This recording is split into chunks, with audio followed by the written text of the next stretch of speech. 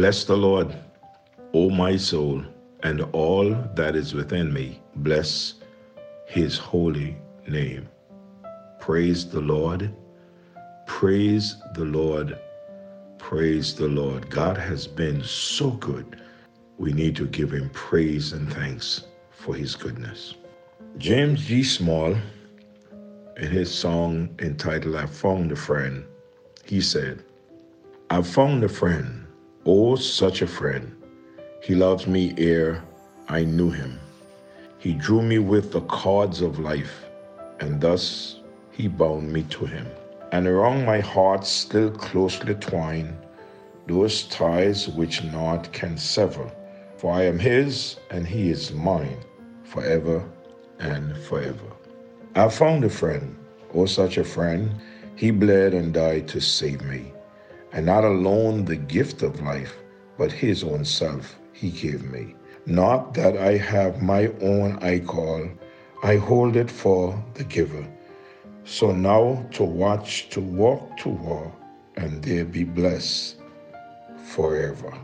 I found a friend, oh, such a friend, so kind and true and tender, so wise a guide and counselor, so mighty a defender.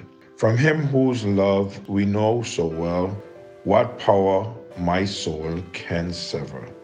Shall life or death or aught or hell? No, I am his forever. What a beautiful number. I found a friend. Not only that James Small can say that, I can testify to the very same thing, that I have found a friend. And this friend is none other than the Lord Jesus Christ himself. Looking at the heroes of the faith, we go to God's Hall of Fame, and there we find what I refer to as the heroes of the faith. They are recorded for us in the book of Hebrews, the 11th chapter, and we are down at verse 32. Verse 32, and this will be our last morning, I believe, looking at this particular hero, and then we move to another one. In verse 32, the Bible says, And what shall I more say, for the time would fail me to tell of Gideon, and of Barak, and of Samson, and of Jephthah, of David also, and Samuel, and of the prophets. The hero that we are looking at today is the man David himself. What we have noticed about David, that David made a powerful statement of faith when he said to the king Araunah, I will not give anything to my God that costs me nothing. I will not give anything to my God that costs me nothing.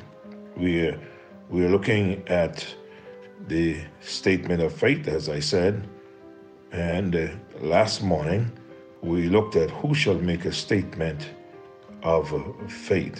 Who shall make a statement of faith?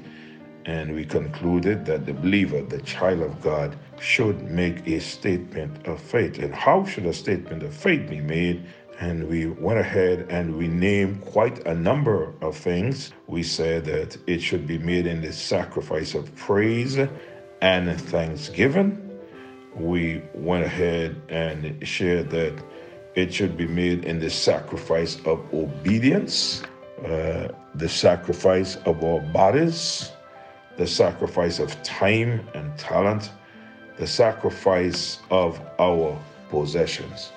This morning, I want us to look at the sacrifice of our friendships. Yes, that statement of faith can be made in the sacrifice of our friendships. Remember, the scripture says in 1 Corinthians chapter 7, verse 39, the wife is bound by the law as long as her husband liveth. But if her husband be dead, she is at liberty to marry to whom she will, only in the Lord. May I say this day that when someone decides to get married, that person or those persons lay everybody else aside for the husband or for the wife. When that statement is made, when those vows are made, God expects that couple keep those vows at all costs. This sacrifice of friendship is for life, no matter who one sees after that. That is making that sacrifice of friendship and making it for life. But then, on the other hand, 2 Corinthians chapter 6 and verse number 17 says something else. Wherefore, come out from among them, and be separate, saith the Lord, and touch not the unclean thing. This speaks of the sacrifice to separate oneself from friendship. Yes, the scripture talks about separation of friendship. This is the ungodly. He says, come out from among them and be ye separate, and touch not the unclean thing, and I will receive you.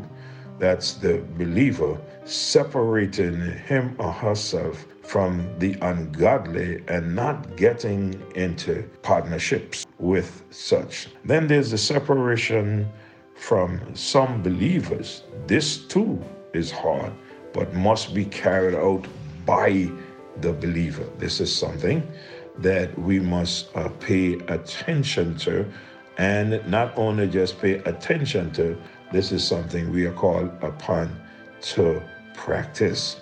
There should be no fellowship with disobedient believers. The Word of God gives clear instruction about the believer separating from the unbeliever, but it is also clear on the conditions where a believer should separate from other believers. Such we look at as discipline. Church discipline is to include separation from other believers, and God expects us to practice that. We know that it is hard. That's why we look at it as a separation of friendship. Now, let me share a few scriptures with you that teaches that. And in 2 Thessalonians chapter 3, verse 6 and verse number 7, it speaks about separating oneself from a believer who behaved disorderly. Separating oneself from a believer which behaves disorderly. The scripture says, now we command you, brethren. Notice, usually you will find we beseech you, brethren, in the New Testament, but this is strong. So he says, now we command you, brethren, in the name of the Lord Jesus Christ, that ye withdraw yourself from every brother that walketh disorderly. What should we do? Withdraw ourselves from every brother. In other words, this brother here is a Christian. Withdraw yourself from him that walketh disorderly, and not after the traditions which he received of us. For you yourselves know how you ought to follow us, for we behave not ourselves disorderly among you. I know that this is strong, but scripture teaches that it comes a time when the believer must separate him or herself from a brother or a sister that walks disorderly. Let me say also that 2 Thessalonians chapter 3, verse 14 and verse number 15 speaks strongly that we should separate ourselves from a believer that is disobedient. And verse 13 and 14 of 2 Thessalonians 3, the Bible says, but if any man obey not our word by this epistle, watch this, note that man and have no company with him, that he may be ashamed. Yet count him not as an enemy, but admonish him as a brother. What did the scripture say? The scripture say, when you find someone that obeyed not the word, he said, by this epistle that we write, note him and have no company with him. For what reason? That he may be ashamed. It comes along with church discipline. The believers should note the individual so that the individual will be ashamed of what he has done or what she has done, and the individual will come back to the Lord. One must have no company with such an individual, just to shame the individual, and they would see their wrong and come back. Why would this be true?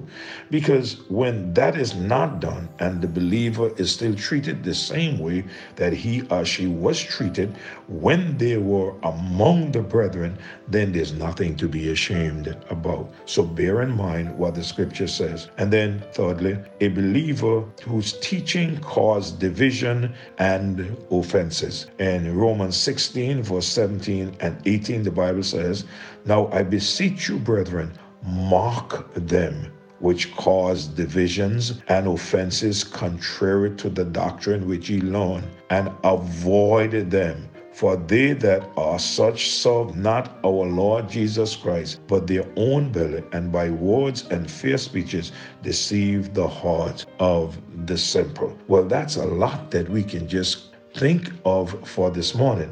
We must separate ourselves from the believer who behaves disorderly, a believer that is disobedient, and a believer whose teaching cause division, or the believer that is causing division in the church. Now, the scripture also speaks about the believer who is immoral. Time will not permit us to go through that this morning. So I promise you, we will go back and look at this tomorrow morning. These are sacrifices that we can make unto the Lord, because he said that this ought to be done, and we need to be obedient and follow the word of God. Let us pray. Our Father, we come to you this morning. We give you praise. We give you thanks. Oh, we glorify your mighty name and ask, dear God, Lord, that you would lead and direct and help us, Lord, to be obedient to your word. Help us, Lord, to be willing at all times, dear God, to follow your word, dear Father. We love you. We praise you. We thank you. We lift up your name and we adore you. We thank you for what you have done, what you're doing, and what you're going to do for us. We ask that you lead us through this day, Lord, especially for those who do not know you as Savior. Lord, lead them unto thyself. Draw them unto thyself. For those who are not well this morning, please remember them. Have mercy upon them. Guide and direct. We love you and praise you. In Jesus' name, amen. God bless you, brethren. Have a great day in the Lord.